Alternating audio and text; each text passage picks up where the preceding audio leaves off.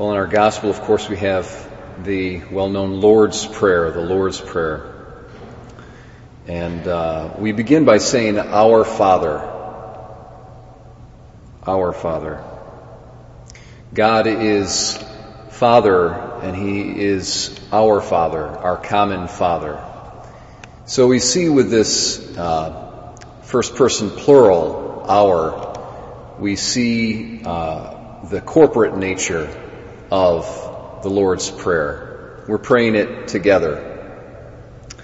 And even if you listen to that phrase, corporate nature, has to do, the Latin root corpus, which is body.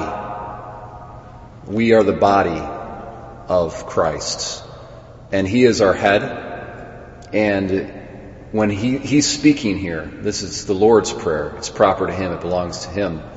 But He invites us into it so that in His status as the Son of God, we might be adopted sons and daughters, and hence brothers and sisters of one another, and together make up the body of Christ. And so wherever we are in the world, we could be alone on a desert island, we could be in prison, we could be in solitary confinement in prison, we could be the last moment of our life dying somewhere all alone. And we say, Our Father, and we're never alone because we're in communion with one another because of Jesus and what He's done for us. And so it's a beautiful thing when we wake up and we're all by ourselves. We're not by ourselves. We're in communion with each other and with all Christians over the entire world, with all those whom Christ has redeemed by His blood. We're in communion with the angels in heaven, whose number is uncountable. We're in communion with all the saints who have lived from the beginning of time until now. And this is a great gift that is given to us through Jesus.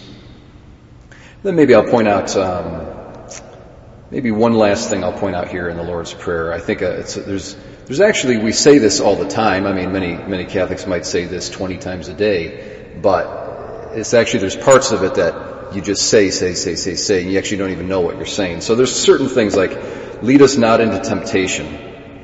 What are we saying when we say, lead us not into temptation? I think it's important to make a distinction between two kinds of temptation. On the one hand, there's the temptation that we experience just before either committing a sin or saying no to the sin. Okay, it's like the solicitation part. And that's kind of normally what we think of when we think of temptation. But also in the Bible, the word temptation is used for not that solicitation part that precedes the sin, but for the sin itself. So if we fall into temptation, certain passages of the Bible, what it's saying is we commit sin.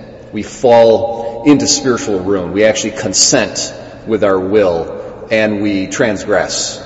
And that's actually what we're praying here in the Our Father. When it says, lead us not into temptation, we're saying, Lord, do not lead us into spiritual destruction. Do not permit us to be tempted and to fall into sin and into spiritual death and spiritual ruin. Keep us alive in your grace. Keep us alive, connected to the body of Christ, so that we would not be cut off like dead branches from the tree, but that we would always be connected to the root, to the trunk, to all the other branches, so that we would always be sons and daughters of God until the very end, when our sonship is consummated in heaven.